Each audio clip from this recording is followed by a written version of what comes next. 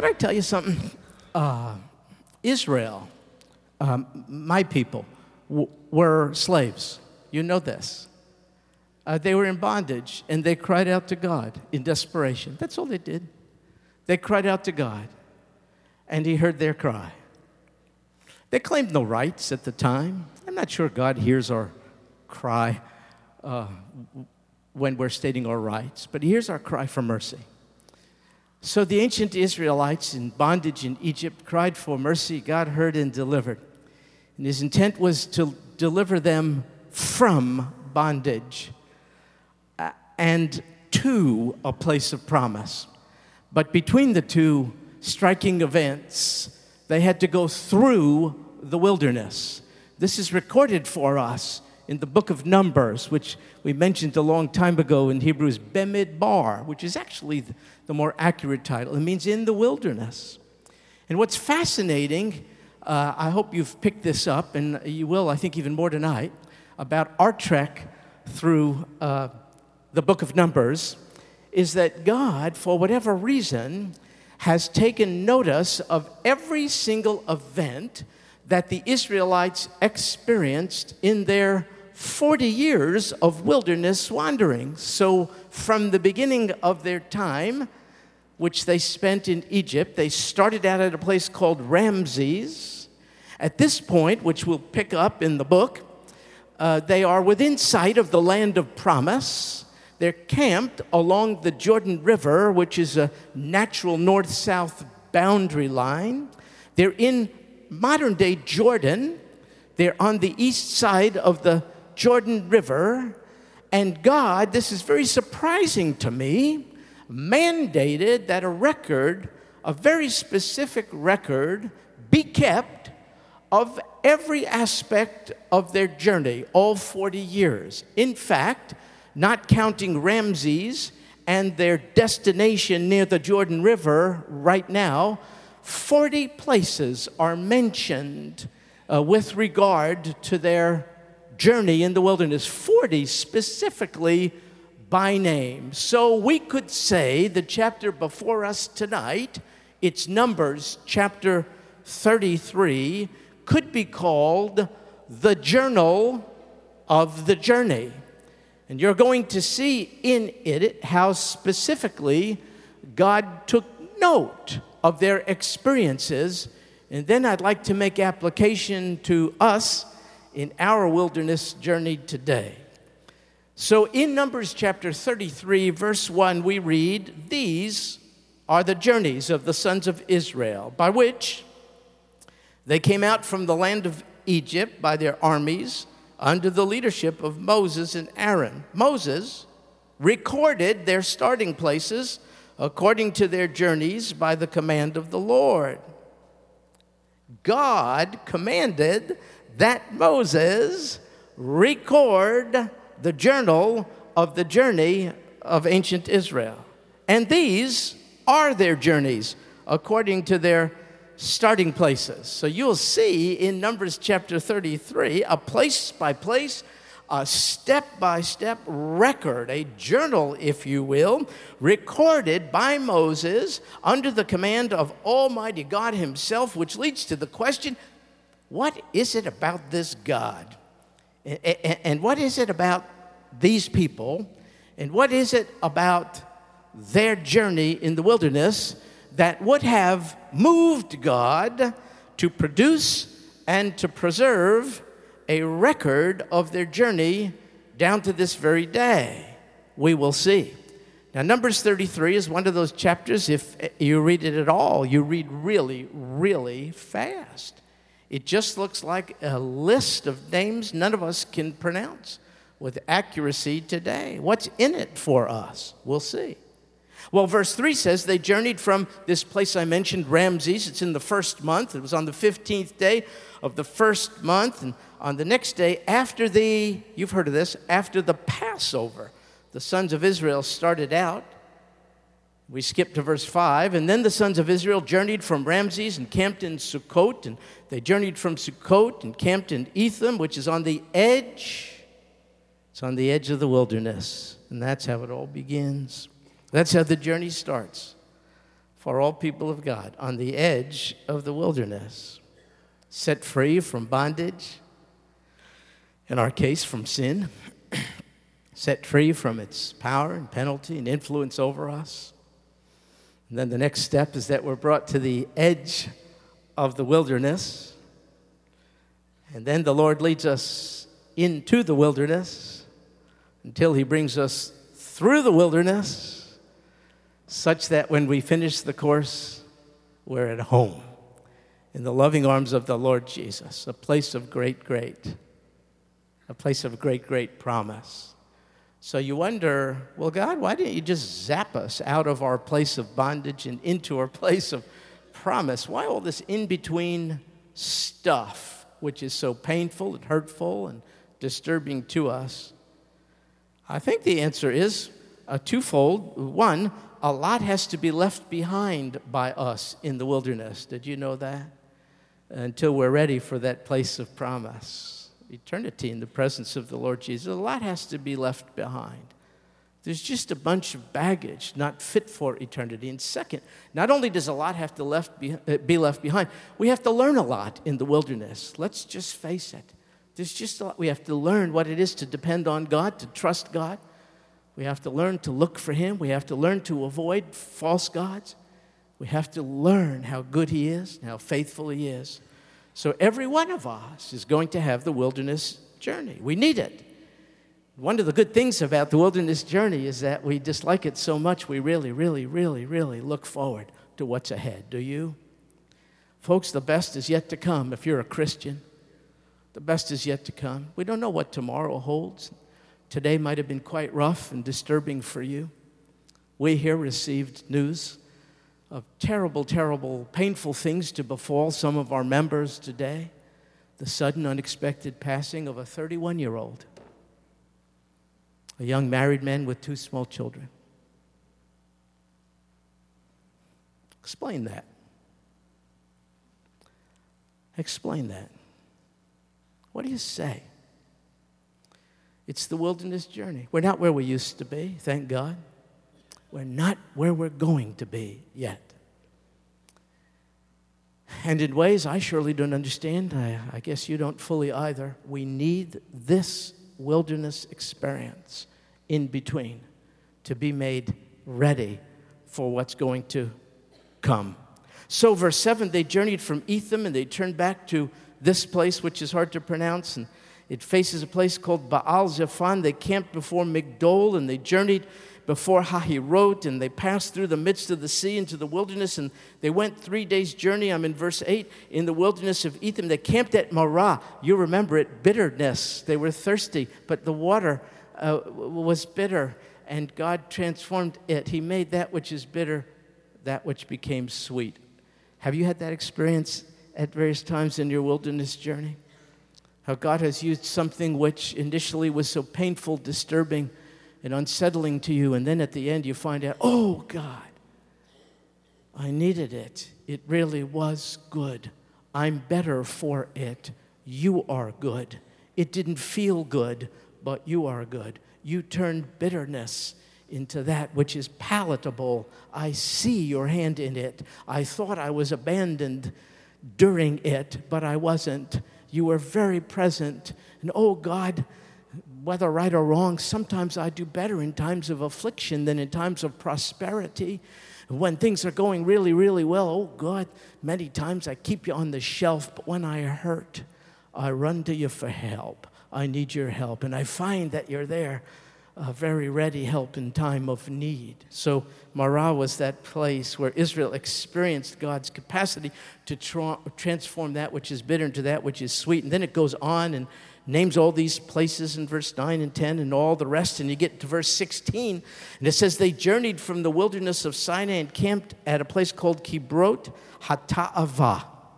It means graves, the graves of greediness. A terrible thing happened there. We read about it, if you remember, earlier on in Numbers. The Israelites were graciously provided by God with sustenance in the desert. It was called manna. They knew not where it came from. They hadn't seen it before. God produced it. He has resources we know not of. But gratitude didn't come from them. Complaining did. They said, we're tired of manna. How much manna could you eat?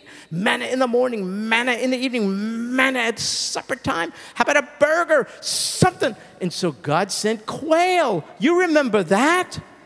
And they feasted on quail. And then God, so graciously, who provided manna, also justifiably provided disciplinary judgment, if you recall. Well, why isn't that all said here in this text? See, it was way back in Numbers chapter 11. Why doesn't Moses remind us of it here? That's the point of this journal in the journey. The past is the past. For Israel, in this case. For you. The past is the past. God is keeping track of a journal of your journey. And all of this points us forward, We don't justify, we don't excuse the miscues, the flaws, the sins, the complaints, the rebellion over here.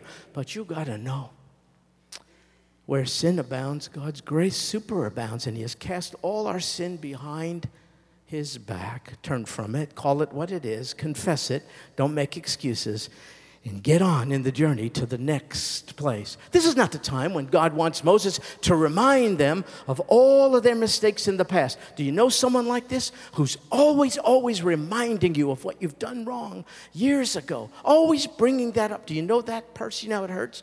That's not your God. The past is the past. Well, they journeyed, verse 17, from Kibrot Hata'ava, and now they camp at a place called Chazerot. Now, what's significant about that place is that's where folks went on kind of an espionage mission into the land of promise. You know, spies, they're referred to. 12 of them. They came back with a report. They all agreed about one thing. Wow, it's great.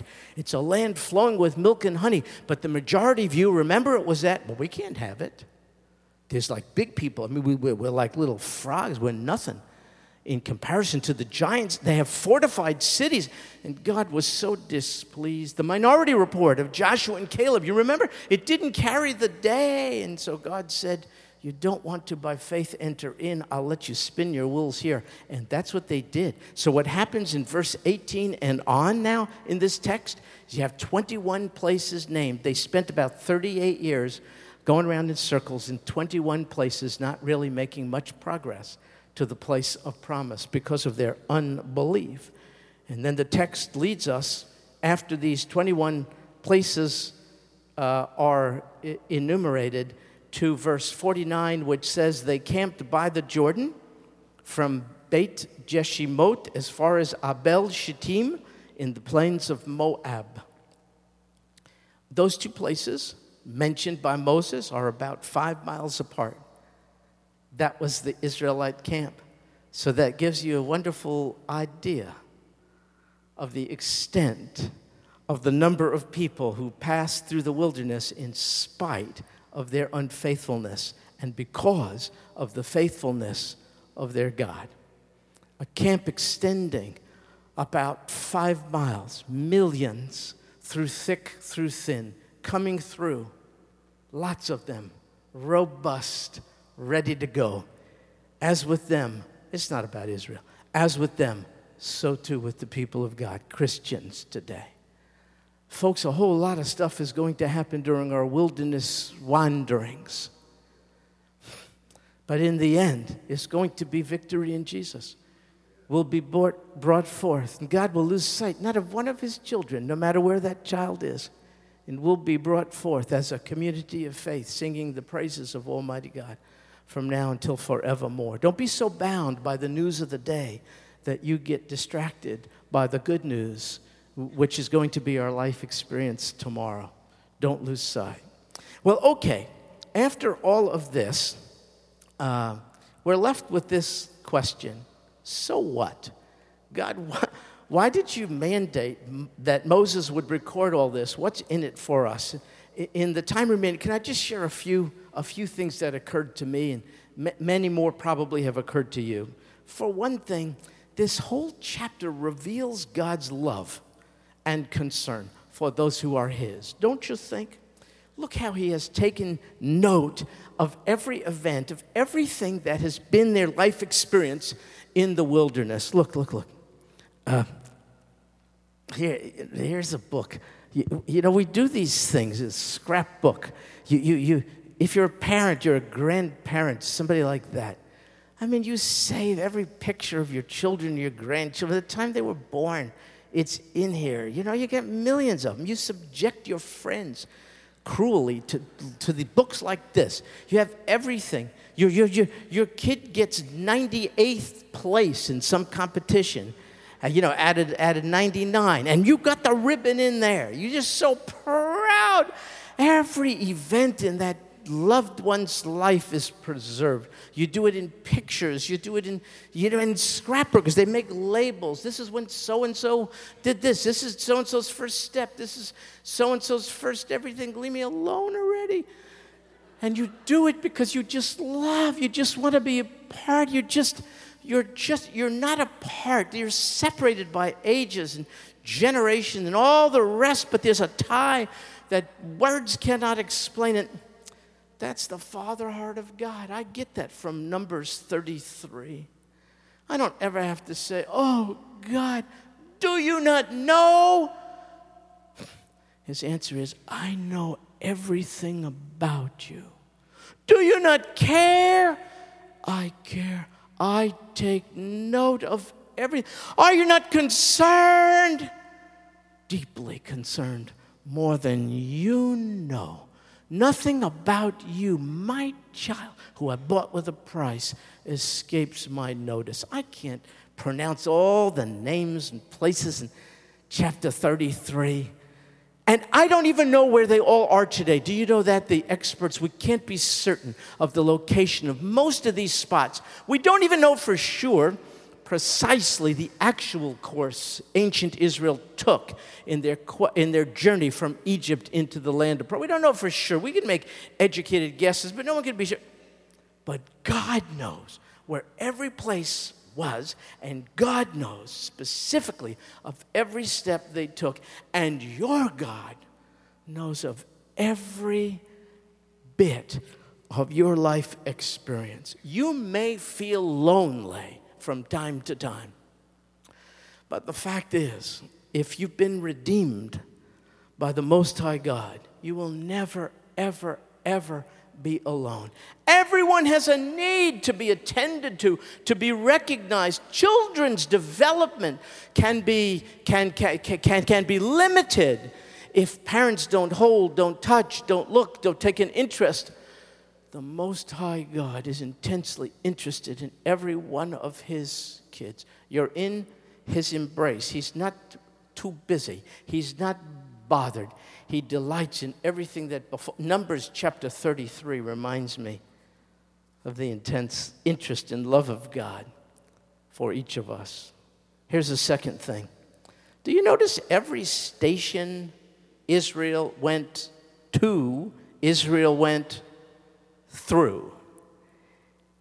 Every place was meant to be left behind.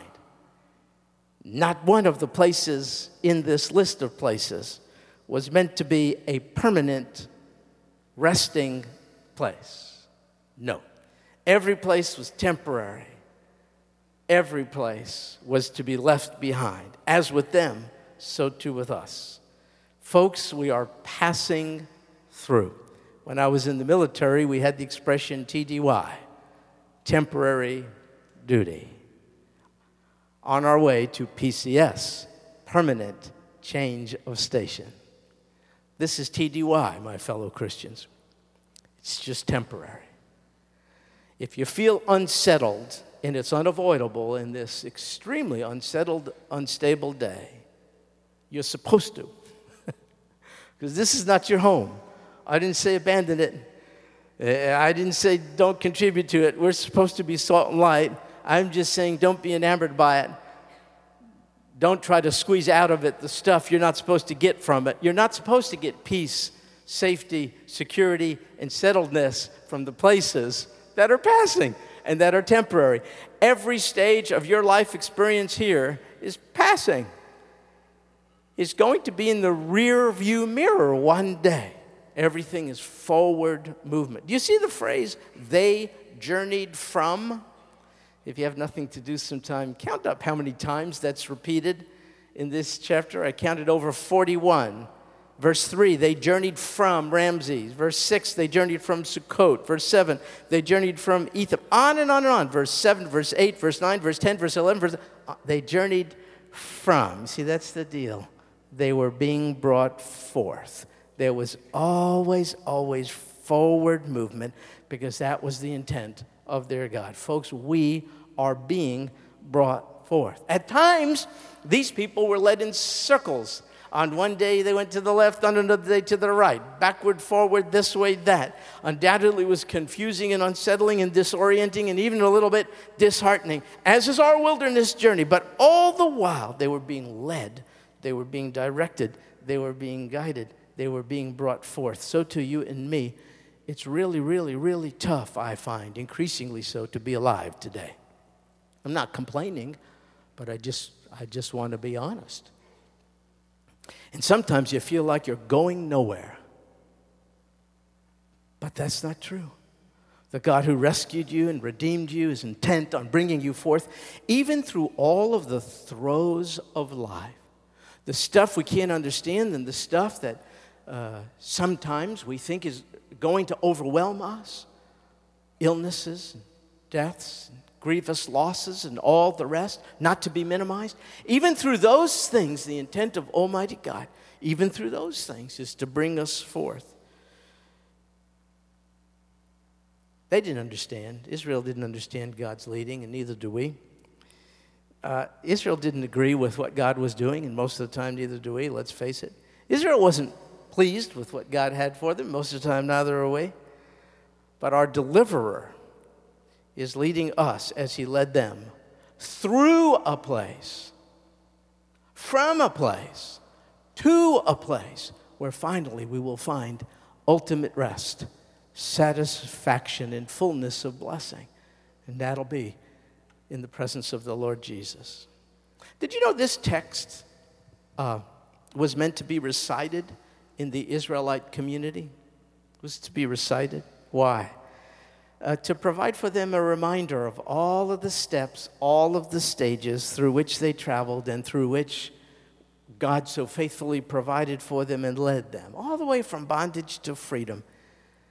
And we need that record of God's gracious dealings as well. I asked a person a long time ago to make this for me. I can't hardly lift it. It's two Hebrew words. It says Eben Etzer. I'll bet you're familiar with this phrase, Eben Etzer. How about if I say it like this? Ebenezer. Have you heard that one? Like Ebenezer Baptist Church, you know that one? That's what this is. It's actually two words, Eben Etzer. You read about it in 1 Samuel, where Samuel took a stone as a memorial of God's faithfulness in the journey. And he called it an Eben Etzer. He said, oh God, you have been our rock, our stone of help. Thus far, he said, you have been our Eben Etzer. And he put this as a memorial in the ground. I want to encourage you to get something that's like an Ebenezer stone, not something quite like this. It's hard to fit in your pocket. But here's the point. What's today's date? Okay, so as of January 18th, in the year 2012, I could stand before you and tell you, Eben Etzer, thus far, the Lord has been my help. Don't ask me about the 19th. I don't know. I'll let you know tomorrow night. But what I can tell you now, I'm 62 years old. I just want to testify that through thick and thin, unfaithfulness, rebellion, grumbling, complaining, the likes of which characterized my people of old and which characterize you as well, through catastrophe and through pain and through loss and confusion and all the rest, I can tell you, Eben Etzer. How am I here? How did I make it? Force of will? No way. Determination? Give me a break. Ebenezer, the Lord, a stone of help. These place names in Numbers chapter 33 were to memorialize each step of the way. Move the stone, one more step. But oh God, how am I going to make it? This is how you make it, one step at a time. And as he leads and provides, Ebenezer. Thus far, you've been my help, Lord. Thus far, Lord, will you be there for me tomorrow? Find out. I don't know. If he is, then you get to move the stone a little further. Ebenezer. So Numbers 33 memorializes the faithfulness of God every step of the way in the journey. As he was, by the way, the record of Israel is not there that we would glory in Israel. It's not just history. Oh, no. It reveals human nature and it reveals divine nature. And human nature is not so hot. And divine nature is really, really wonderful. He led them through the wilderness in spite of their unfaithfulness. Do you notice that this whole journey this journey from bondage to freedom began with Passover? Could I call your attention again to verse 3? They journeyed from Ramses in the first month on the 15th day, on the first month, on the next day. After the Passover, the sons of Israel started out. Could you please tell me who the Passover points to? The Lord Jesus. For Christ, our Passover, has been sacrificed for us. Your journey from bondage into the wilderness, through the wilderness, and eventually out of it began with you laying hold by faith of the Passover Lamb, the Lord Jesus Christ. As blood was shed, applied to the doorposts of my ancestors centuries ago, so that the angel of death was forced to pass over, so with us, the shed blood of the Lord Jesus Christ removes the penalty of death from each of us. That's how it begins. It doesn't begin with a new political administration. Don't misunderstand. Vote, pray, all the rest. Just don't put undue hope in mere human agency. Your journey from bondage to freedom, on the way through the wilderness and eventually out into your place of promise, didn't begin with any geopolitical eventuality. It didn't begin with any relationship of a human kind.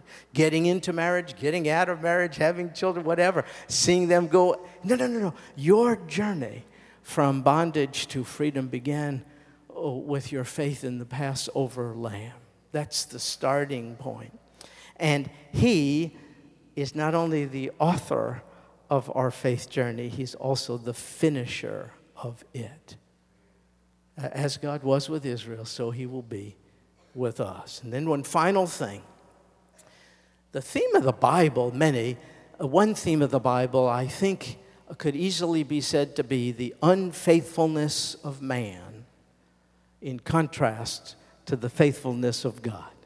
You see it through again and again through the pages of Scripture. Human nature characterized, it's just the way it is, by sin and disobedience and ingratitude and grumbling and complaining and doubting and fearing and rebellion. And God's nature, divine nature, is characterized by forgiveness and by loving and caring and providing and guiding and fulfilling. The two are juxtaposed and are in such stark contrast to one another. So you see the stark unfaithfulness of Israel, and you see the faithfulness of Almighty God. And so their journal through the wilderness, their wilderness journal reminds me that though I too am often unfaithful, my hope is built on nothing less. How does it go?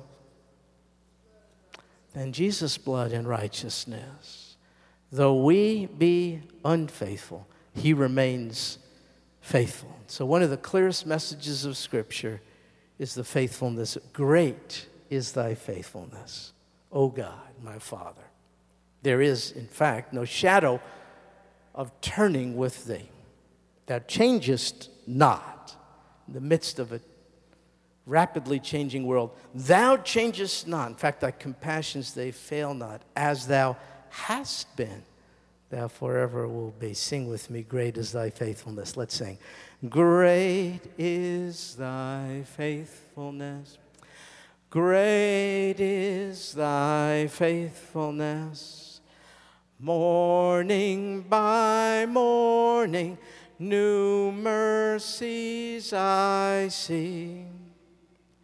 All I have needed, thy hand hath provided. Great is thy faithfulness, Lord, unto. Lord Jesus, we get it. Thanks for the record you commanded Moses to keep. It means a lot to us that you would have preserved it, really, so that we could learn from it.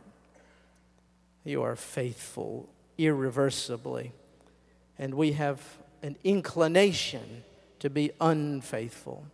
Thank you for the merits, Lord Jesus, of you, our deliverer. Thank you that we be who we are, you are irreversibly who you are. Thank you for telling us of the end from the beginning, and by the way, you're the only one who has the capacity to do so.